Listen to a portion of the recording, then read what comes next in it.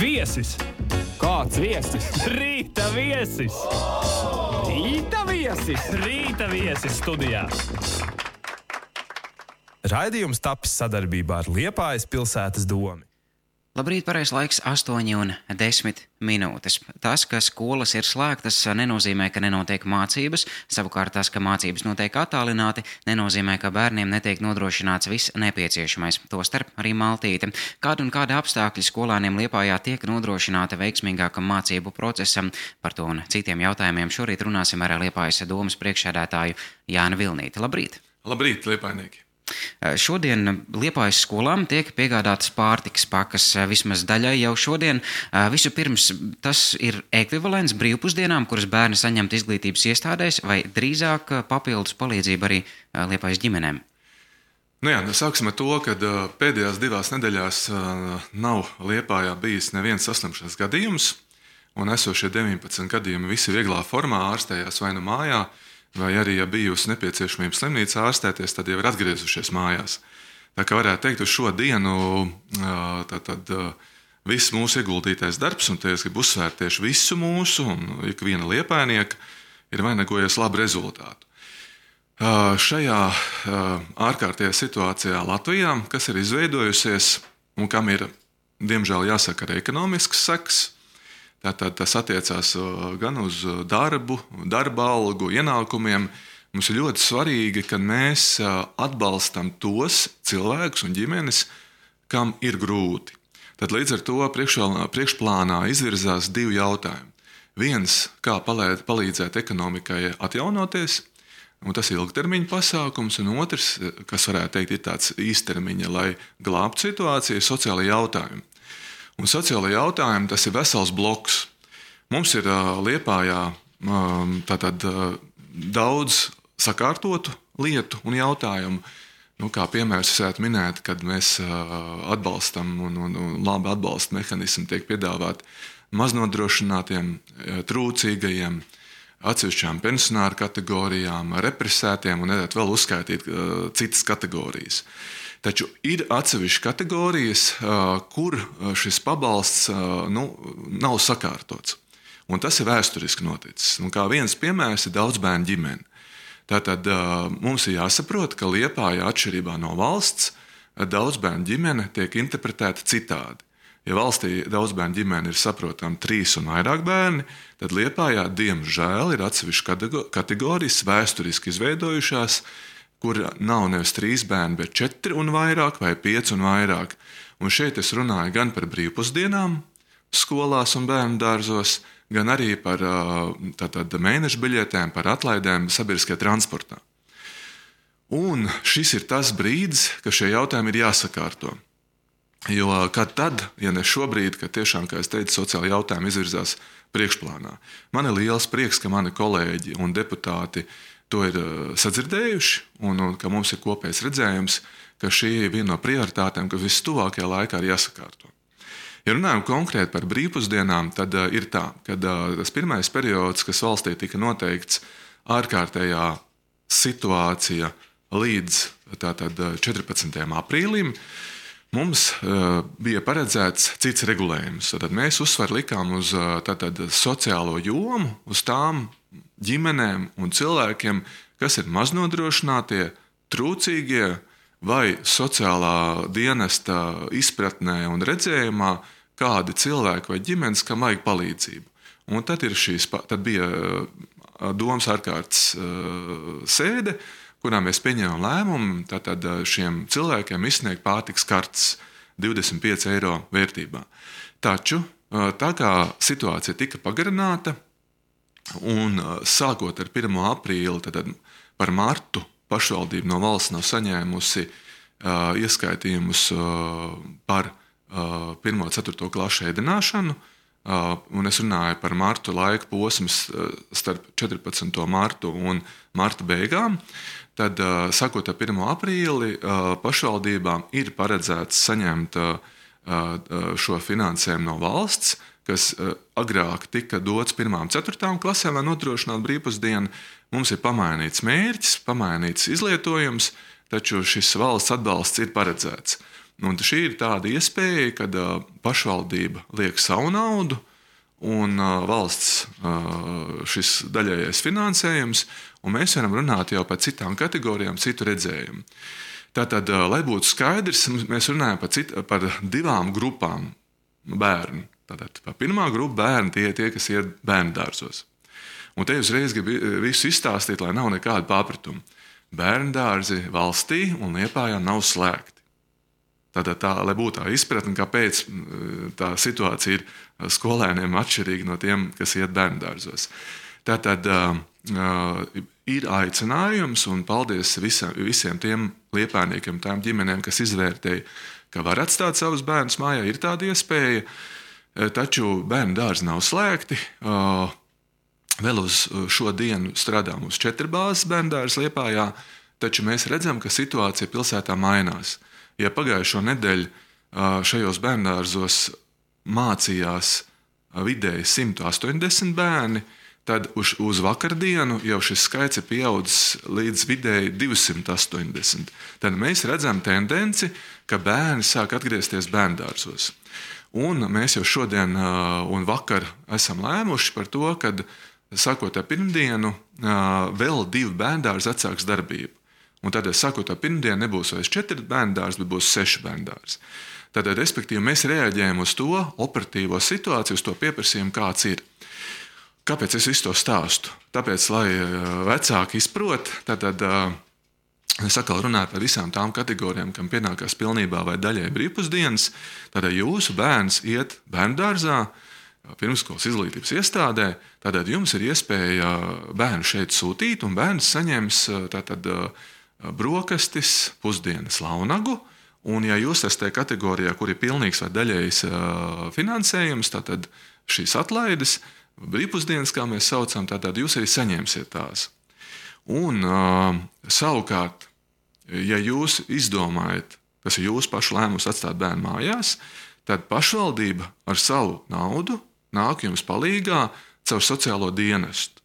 Tātad mums ir šī saucamā pārtikas karte, kuru izsniedz sociālais dienests, un sociālais dienests skatās savukārt, kam to izsniegt.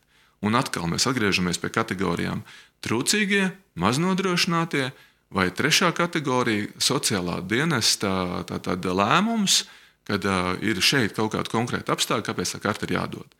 Tātad šī ir pirmā kategorija, tad lai vecāki izprot, kāpēc ir tā. Un tad ir nākošā kategorija – skolēni. Skolēni, mūsu izpratnē skolēni, par ko mēs runājam, pamatā tā ir 1. 12. klase, un tad ir atsevišķās kategorijas tie, kas iet profesionālās mācību iestādēs vai speciālajās mācību iestādēs. Liepājas gadījumā Līvupe attīstības centrs. Tātad runāsim par to grupu 1. 12. klase, kas ir vispār izglītība. Tātad šeit ir mums kategorijas, kas saņem brīvpusdienas, un šeit pagājušo nedēļu bija domas ārkārtas sēde, kurā mēs nekavējoši pieņēmām lēmumu, tātad kā mēs izsniedzam brīvpusdienas skolēniem. Tātad, un šeit atkal uzreiz gribu pateikt, ka šeit ir tā atšķirīgā situācija, ka valsts un pašvaldība nosaka, ka skolēni tātad sēž mājās, tātad mācās attālināti. Un tad šeit nav tā situācija, kas bērndārzos, ka jums ir iespēja vest uz bērndārzu. Šeit nav tāda iespēja. Un līdz ar to tad šeit ir cits regulējums, un regulējums paredz ko? Tātad, ja jūs esat kategorijā, un te es uzskaitīšu visas tās kategorijas, trūcīgie, maznodrošinātie, daudzbērnu ģimenes valsts izpratnē, un valsts izpratnē tas nozīmē 3 un vairāk bērni, tālāk aiziet tātad ģimenes, kur ir auģu vecāki, un tālāk aiziet kategorija, kad sociālais pedagogs kopā ar direktoru var izlemt arī, kad kādu citu apstākļu dēļ vēl kāds skolēns ir barojams.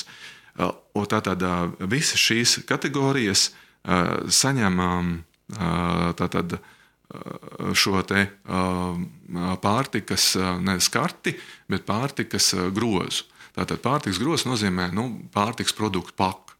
Mūsu gadījumā tā ir diezgan plaša, kas ietver sevī produktus, kas nebojājās.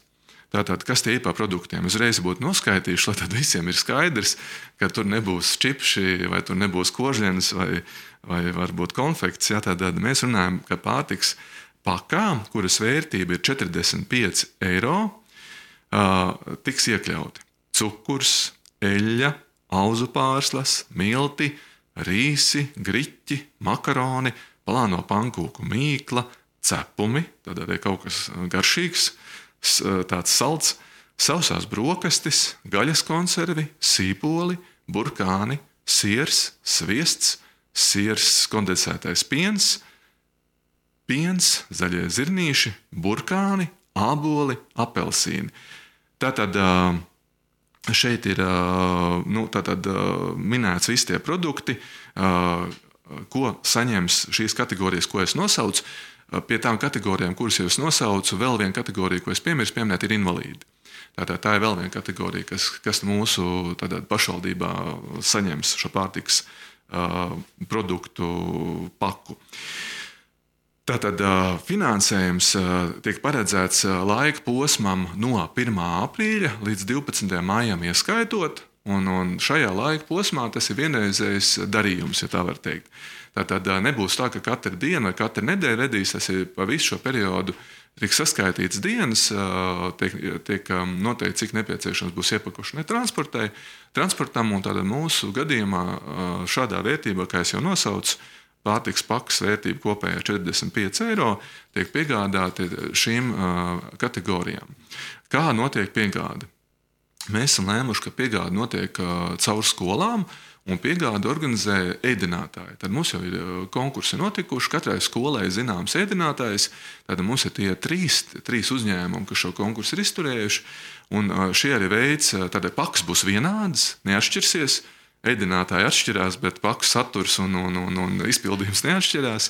Tad viņi šie ēdinātāji iepako, nogādā līdz skolām, skolas pašas sazinās ar šīm ģimenēm un aicina pie sevis, un tas sākās ar šo dienu. Tātad man ir lūgums šīm ģimenēm netaisīt ažiotāžu, pagaidīt, kad jums sazināsies. Ja kādam ļoti deg un kādam ir tādi spiedīgi apstākļi, protams, izņēmumi vienmēr ir iespējami. Tātad mūsu gadījumā Liepājas mēs paredzam tomēr, ka šie skolēni un vecāki un ģimenes pašas ierodās skolā pēc šīm pakām, tāpēc ir ļoti svarīgi, kad skolas sazinās. Ja būs tāds gadījums, kad ir kaut kāda apstākļa, ka nevar ierasties, attālums liels, mamma vai tēvs viens pats audzina un ģimene liela un apstākļi tādi, ka nevar aiziet pakaļ, tad šo izņēmumu gadījumos tātad pārtiks pakas tiks nogādāts uz mājām. Taču gribu uzreiz minēt, lai pēc iespējas mazāk būtu saskarsme un mēs varētu ievērot visus drošības pasākumus, tātad tie būs izņēmumi gadījumi. Taču mēs esam paredzējuši arī rīcību, ja tāda nepieciešamība rodās. Un tā kā faktiski atgādina, ka periods, par kur mēs runājam, šobrīd ir līdz 12. maijam. Kā būs tālāk, mēs neviens nezinām.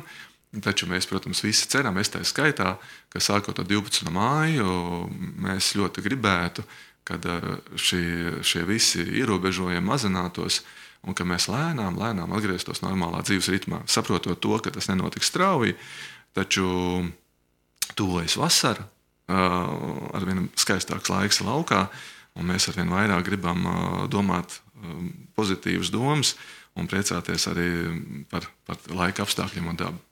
Ja vēl par šīm pakām runājam, viena maza neskaidrība, teiksim, daudz bērnu ģimene, paka ģimenei vai paka katram bērnam?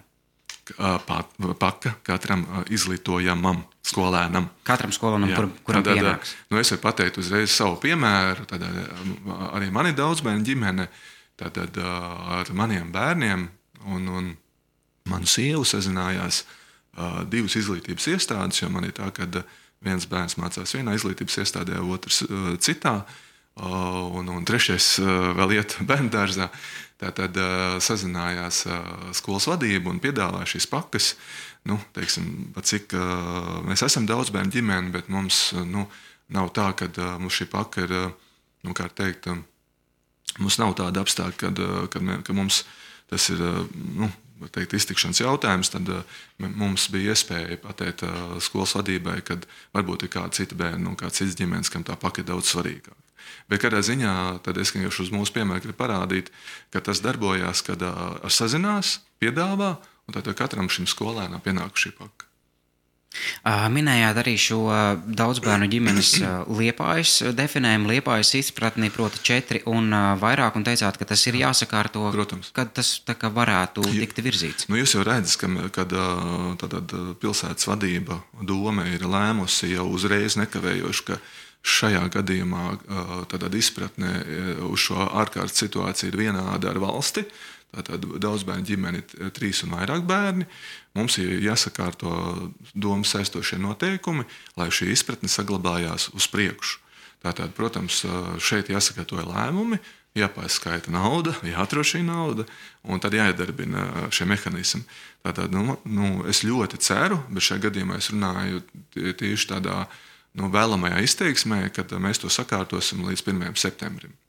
Vai ir kādas aplēses, cik varētu būt liela skaitliska atšķirība 3 un vairāk, 4 un vairāk ģimeņu skaits? Šobrīd nauda vēl nav aprēķināta, līdz ar to es nespekulēšu uz cipariem. Minējāt arī bērnu dārzus, ka tiks atvērti vēl 2 bērnu dārzi. Kuri tie būs? Tātad par to iet diskusijas, var pateikt tikai, kuri tie būs mikrorajoni. Mēs redzam, ka bērnu pieplūdums vislielākais ir centrā. Tātad pilsētas centrs, centra rajons, un mēs arī zinām, ka šeit ir lielākais deficīts bērndārziem. Un tad nākušais mikrorajons ir Ezerkrasts, tas vislielākais mikrorajons pilsētas. Un trešais, kur sākās tādi spiedīgāki apstākļi, ir dienvidrietumu priekšpilsēta. Tā kā droši vien, kad šie būs tie mikrorajoni, ko mēs skatīsimies pirmkārt. Un 4. ir ziemeļrietumu priekšpilsēta, kur arī parādās šī tendence. Tā kā mēs monitorējam, mēs sekojam līdzi, un ko es gribētu iedrošināt visus vecākus un vecvecākus, kas ved bērnus un izvēlās vest vai nevest uz bērndārzu. Tātad, ja būs nepieciešamie, būs pretī piedāvājums. Tā kā šeit nav iemesls satraukumam, tikko mēs jutīsim, kad tās grupiņas ir pietiekami piepildītas, un es jau esmu iepriekš to stāstījis, ka mēs sekojam līdzi, lai grupā bērnu skaits nav lielāks kā 15 bērni. Reālā tā situācija ir tāda, ka pat nav 15, ir vidēji 11, 10, 11. Tas nozīmē, ka mēs pat šo skaitli pat dzīvē esam pat vēl mazāk turam. Tā kā tikko mēs jutīsim, ka šeit parādās kaut kādas tāda, negribu teikt bīstamība, bet tā reālā dzīve parāda, ka tā bērnu skaits pieauga, varam vaļā jaunas grupas, jaunas bērndārzus.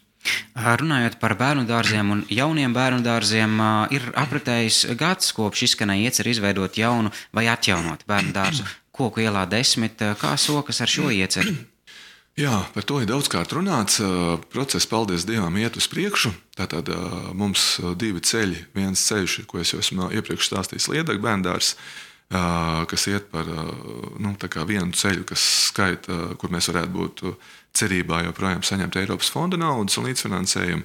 Taču tas mīnus tur ir tāds, ka tas nebūs pašvaldības bērndārs tuvākos 5 gadus, jo to neļauj šis fonda regulējums, bet mums ir jāizsola un jāmeklē privātais pakalpojums sniedzējs. Un tā nav pašvaldības izvēle, bet tādi nosacījumi, spēles nosacījumi no valsts un no Eiropas Savienības. Un otrs bērndārs, par ko jau esmu vairāk kārt runājis, daudz runājis jau vismaz gadu, tas ir Koku ielas bērndārs. Šeit iepirkumi ir noslēgušies, šeit vienīgais, kas ir palicis, sagaidīt iespēju aizņemties no valsts. Tātad mums šodien ir domas kārtējā sēde, un arī uz domas sēdi ir sagatavots lēmuma projekts, un tātad ļoti ceru, ka šodien man kolēģi balsos un atbalstīs šo lēmuma projektu par šī bērnu dārza dibināšanu, jo mums tāda bērndārza nepastāv juridiski. Tā kā līdz ar to lēmuma projekti viss ir sagatavoti, un šodien ir lēmuma projekts, kas var pavērt ceļu, lai mums būtu tāds bērndārs. Provizoriski skatoties, cik ilgs laiks varētu vēl paiet, līdz varētu tā dibināšana vai durvis tikt atvērtas?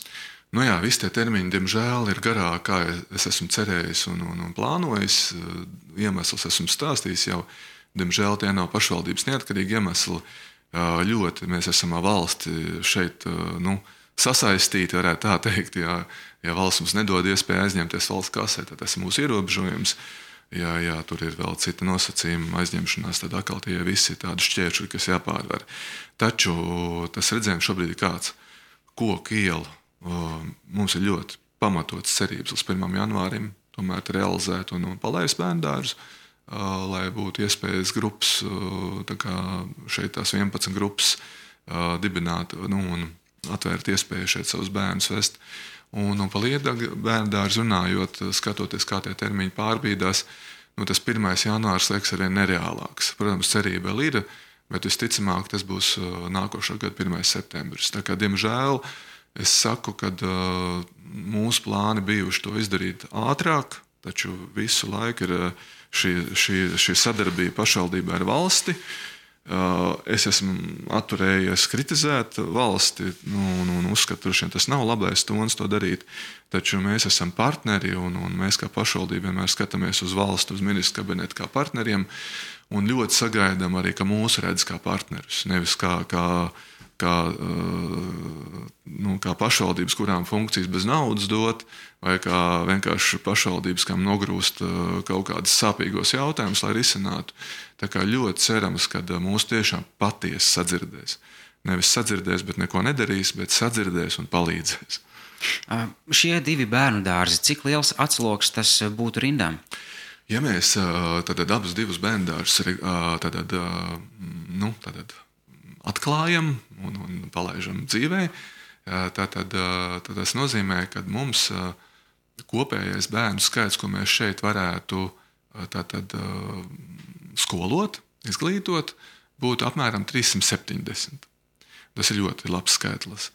Un tad paralēli šīm darbībām mums vēl citas darbības, kā mēs tādus mazākus darbiņus joprojām darām, bez tādām skaļām reklāmām, ka mums ir bērndārzi izvērtē tādiem mazākiem izdevumiem, kā uzlabot klases un telpas, lai varētu vairāk bērnus šeit izglītot, un vai tur gultsvietas nepieciešams, vai matrači, vēl kaut kas. Tā kā šeit kaut kāds neliels skaits pienāks ar kaut kāds pāris 10 vietas, plus mīnus kāds 20 vietas varētu pienākt klāt. Varbūt pat vairāk, un tad vēl 4. grupa, ko esam jau stāstījis, un kur mēs ejam uz priekšu, kā tajās skolās, kurās nav tik daudz skolēnu, ka mēs tās vecākās bērndārza grupas varētu izglītot. Tad būtu tas starposms, ko esam iepriekš esmu stāstījis, tad 5-6 gadīgie, kas nevis bērndārzā sagatavojas skolai un mācās, izglītojās, bet skoliņās jau. Tā kā šādu iespēju mēs esam diezgan daudz darījuši vēl, neteikšu jau hop, bet darbs notiek un ir pamatots cerības, ka mēs vasarā varēsim arī kā ieguldīt naudu kādā no skolām, sakārtot, pārkārtot mācību klases un uzņemt arī bērnus šeit un tas atkal atslogot mums šīs rindas uz bērndārziem. Kopā saskaitot visas šīs vietas, praktiski visa rinda? Jā. Tāpēc tāds ir mērķis, un tas ir mans uzstādījums bijis no pirmās dienas, kopš esmu atbildīgs par izglītības jautājumiem. Jāsaka, ka, diemžēl, bet tas neiet tik ātri uz priekšu. Es jums stāstījis iemeslus un domāju, ka nav šķēršļi, kur nav pārvarāmi, taču tas prasa laiku. Sarunas noslēgumā vēl par citām sabiedrības grupām un palīdzību tām, kā pašvaldība, kādus vēl instrumentus pašvaldība īstenos, lai palīdzētu sabiedrībai šajos laikos. Jā, es tā kā minēju par tiem sociālajiem jautājumiem, un tā ir tiešām tā sāpīgākā grupa, un es teiktu, tie ātri un īstermiņā risināmie jautājumi, taču ilgtermiņa jautājumi būs daudz svarīgāk un sāpīgāk, tā ir ekonomiskā attīstība. Tātad sociālajie jautājumi palīdz faktiski lai ģimenē būtu ko ēst, bet mums ilgtermiņā vajag, lai ģimenē būtu darbs un ienākumi. Un tas ir ļoti svarīgi, ka mēs dodam makšķeri, nevis jau zivi. Un ja tas ir gan psihoemocionāli svarīgi, kad ģimenes vecākiem ir darbs, viņi jūtas novērtēti, viņi jūtas stabili, un tas mums jāatcerās un jāsaprot visiem. Tas, kas uztrauc, ka bezdarbnieku skaits šajā krīzes situācijā strauji pieaudzis pilsētā, un šis pieaugums ir vairāki simti. Šobrīd ir kopīgi saskaitīt novadus un pilsētu kopā, tad tas ir apmēram 400 bezdarbnieku nākuši klāt šajā periodā. Un arī tie riski tuvākajā mēnesī un mēnešos ir tādi, kad bezdarbnieku skaitam būtu uz vasaru parasti tendence samazināties, taču es domāju, ka šobrīd tā tendence būs taisnība otrādi palielināties. Līdz ar to pilsētām valstī kopīgi jādara visi iespējamais, kā ekonomiskā aktivitāte uzlabot.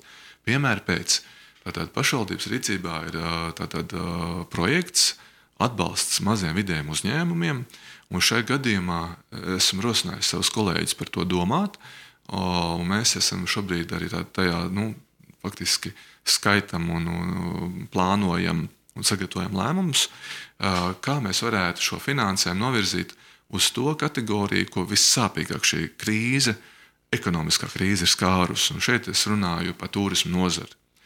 Tātad par turismu nozari un visiem tiem uzņēmumiem, ko šī turismu nozara vistiešāk skar. Tad visticamāk, kad pašvaldība savu mājasdarbu izdarīs un nāks ārā ar tādu aicinājumu šo naudu novirzīt tieši šiem uzņēmumiem. Bet, protams, tas nav viss, ir ļoti daudz citu darbu, kā mēs varam ar saviem pašvaldības pasūtījumiem, ar Eiropas fondu finansējumu, arī valsts pasūtījumu, kā mēs ļoti mērķiecīgi varam to virzīt uz tādu vietējo uzņēmumu atbalstu, lai tas varbūt nav tik svarīgi, kad iet labi kopumā valstī, bet tas ir ļoti izšķiroši, kad ir krīzes situācija. Un to arī mums mācīja iepriekšējā krīze. Un šis ir tas brīdis, ka tuvākā gada laikā ļoti svarīgi būs šis valsts un pašvaldības atbalsts uzņēmumiem. Un tas mums ir jāsaprot, tas ir jādara, un tas ļaus šiem uzņēmumiem savus darbiniekus mazāk atlaist, saviem darbiniekiem maksāt algas un dot darbu. Vai ir runa arī par kādiem nodokļu atvieglojumiem privātpersonām? Par nodokļu atvieglojumiem arī šodien ir sagatavots lēmuma projekts uz domi, kad mēs runājam par nekustamā īpašuma nodokļu samaksas termiņu pārcelšanu, tātad, lai nebūtu tiem cilvēkiem un uzņēmumiem, kam jāmaksā nekustamais īpašuma nodoklis un kas nevar laicīgi samaksāt, ka viņiem uzreiz sākās soda naudas. Un mēs jau tādu lēmumu esam pieņēmuši, taču tas vairāk uz to iepriekšējo termiņu tika fokusēts, tad šobrīd, pēc cik mēs zinām, tas ir pagarināts jau šī ārkārtējā situācija valstī līdz 12. maijam, tad mēs esam lēmuši arī, kad maksājuma termiņi nekustamā īpašuma nodoklim tiek pagarināti. Pirmā maksājuma termiņš, kas iepriekš bija 31. marts, ir pārcelts uz 1. jūliju šī gada, un savukārt 15. maija termiņš tiek pārcelts uz šī gada 30. septembri. Līdz ar to tātad visām šiem maksājumiem netiks aprēķināt nokavējuma nauda. Un tas noteikti ļoti svarīgi, lai nebūtu tā, kad mēs tagad tādu purvā cilvēks iedzenam, kad ir grūti samaksāt, nāk klāt vēl nokavējuma naudas vai soda naudas, kā tautā sauc, un tad ir grūtāk to visu izpildīt. Uz šīs nots mēs sarunu arī noslēgsim, protams, vēlēsim veiksmi visiem mums, visiem jums un pilnīgi visiem. Atgādinu, ka ar mani studijā šorīt bija Liepājas domas priekšsēdētājs Jānis Vilnītis. Jums liels paldies par sarunu. Paldies jums. Pareizs laiks 8. Lai visiem veselība. Tieši tā, lai visiem veselība. Pareizs laiks 8:38.